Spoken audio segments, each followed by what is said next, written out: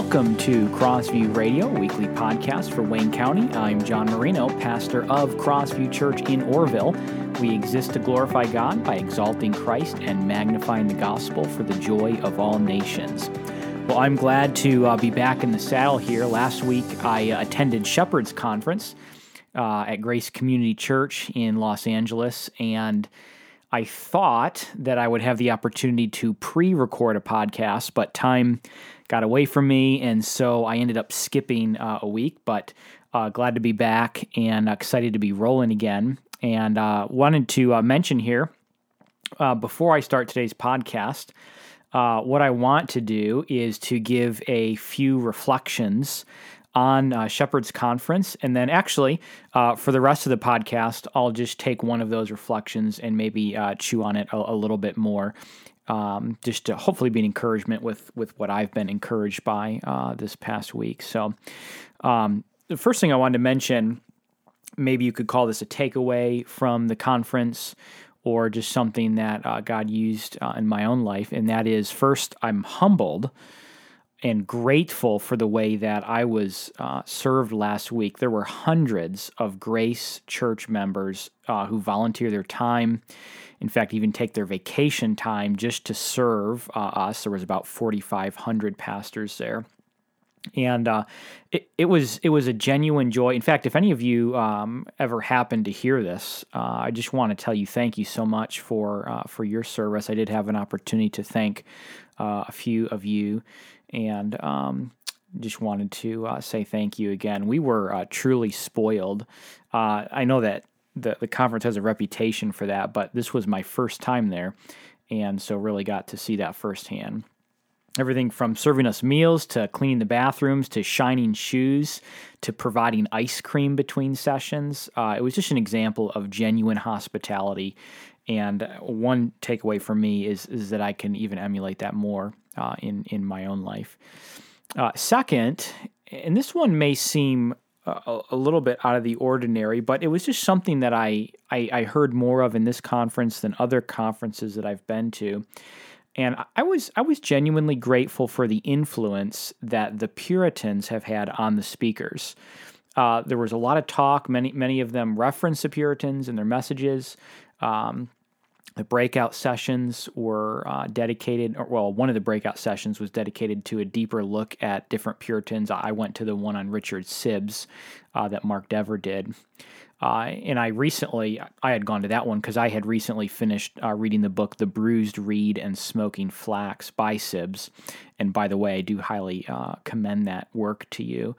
But I wanted to maybe mention a few thoughts on why I picked this as kind of one of the things that I was encouraged by. But the theology of the Puritans is deep, it is rich, it is reformed. They are deeply concerned about pursuing holiness. The Puritans are unfairly caricatured as being a bunch of killjoys. Someone has once described Puritanism as the haunting fear that someone somewhere may be happy. And that really is unfair.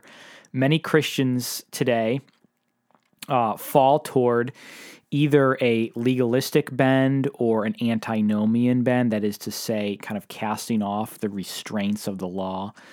The Puritans, by and large, avoided both of those errors and really had a healthy understanding of grace.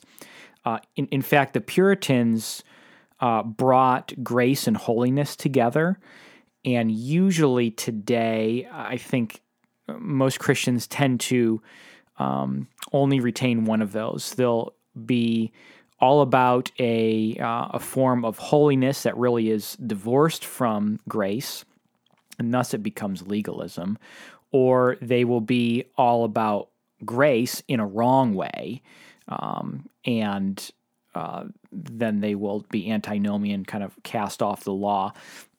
I think a genuine, true understanding of grace. I'm not saying too much. I'm not saying that there are some Christians that just focus on grace too much. That would be a wrong error for me to make, because true grace does lead to holiness. Genuine grace does lead to a care and concern for being holy. In fact, it teaches us to be holy.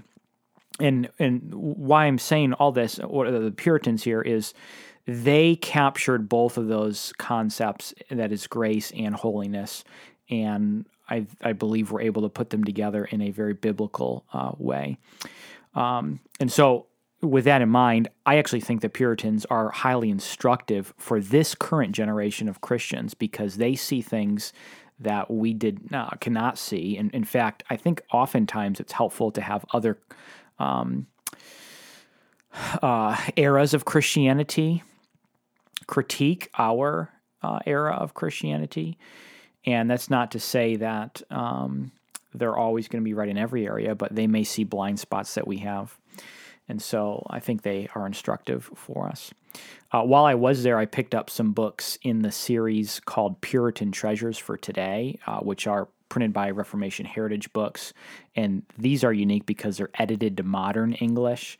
And after I read them, I hope to commend them to you for those who may kind of struggle a little bit with the outdated English of the Puritans, which, by the way, I do as well. You kind of got to read slowly. But hopefully that'll be something that I can commend to you after I read those.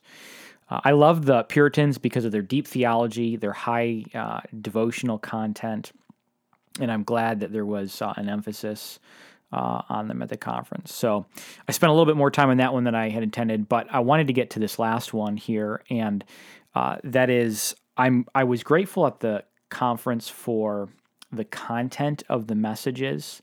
I did not hear one message on church growth, and for that I am encouraged. I am honestly sick of church growth seminars. Not that I'm attending them, but I'm constantly hearing about them and all the secrets to success. If your church is about this, then you'll be successful and you'll grow and you'll be prosperous and all these kind of things. All that is, in fact, you could probably take all of these lectures and seminars and conferences that have the words church growth in them, and you could probably just throw all of them away because all they are is repackaged secular motivational lectures. None of that was at Shepherd's Conference, and it's to this topic that I do want to spend just maybe a minute or two on here.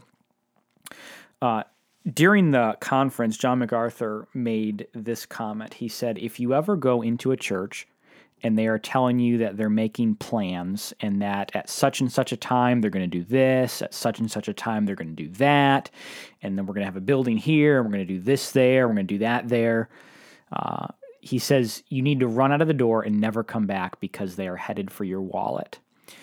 Now, I don't think that MacArthur was saying you never make plans. You can't host an event as large as Shepherd's Conference if you don't make plans.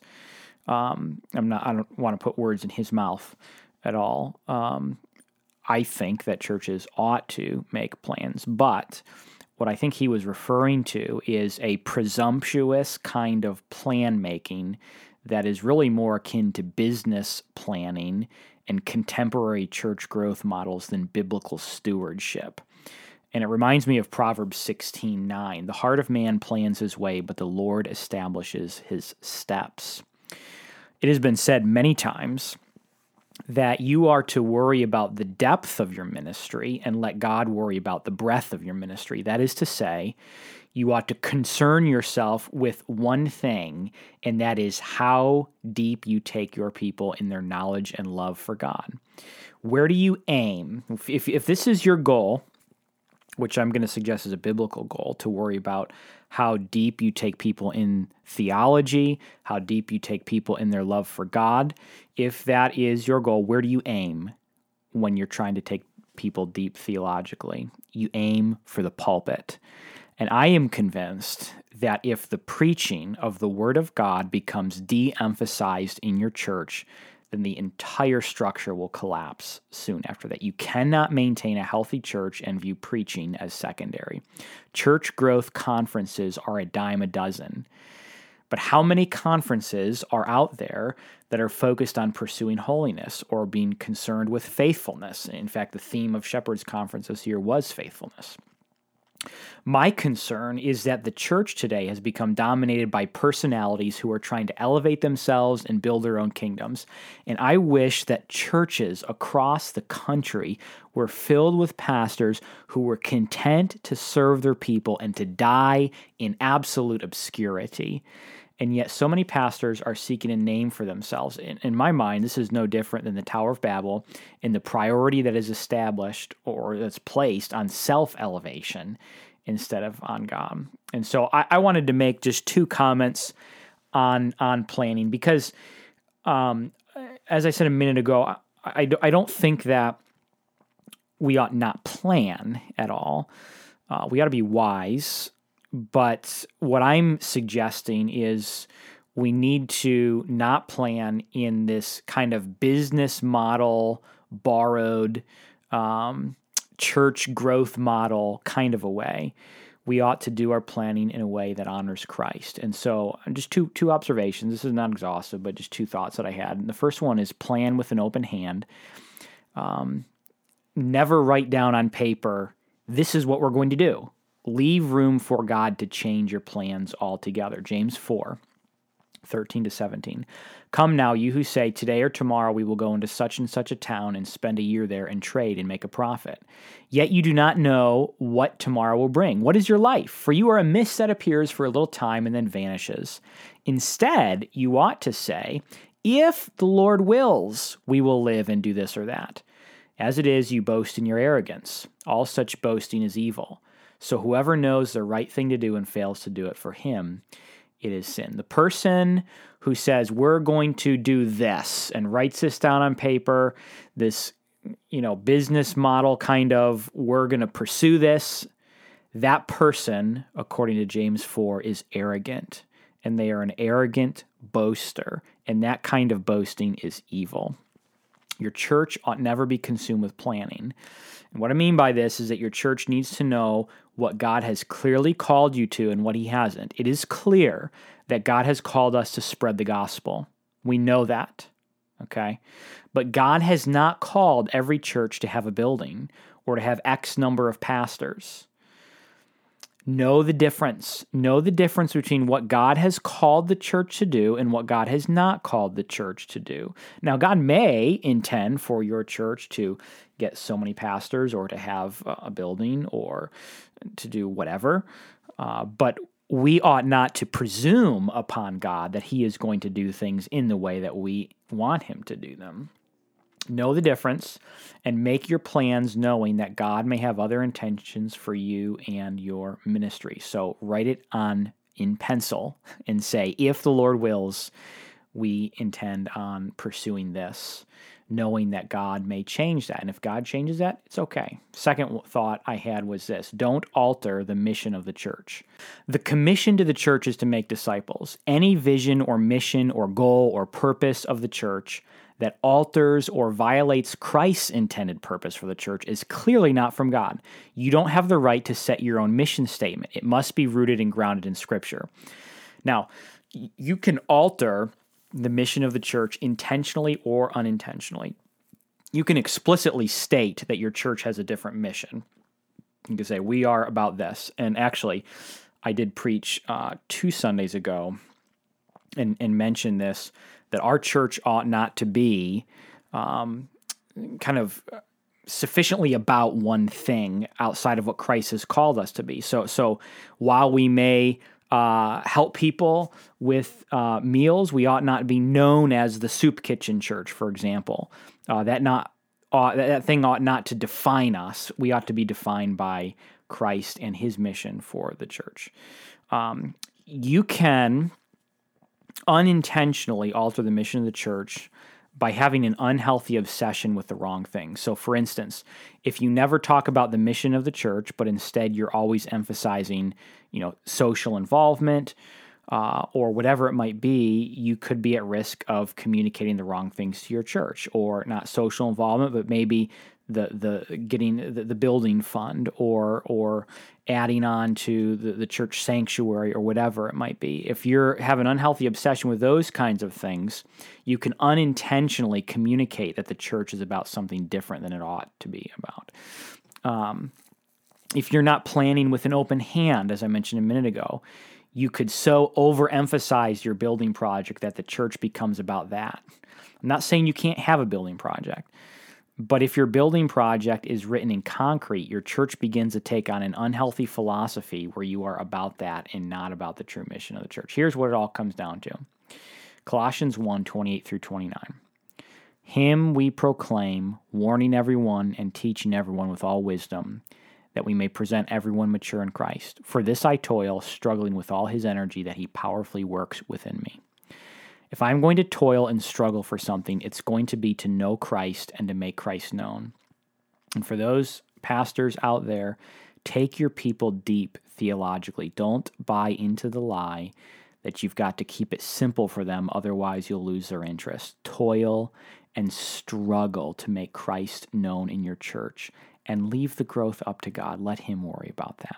Thanks for listening to Crossview Radio. I'm John Marino, pastor of Crossview Church in Orville.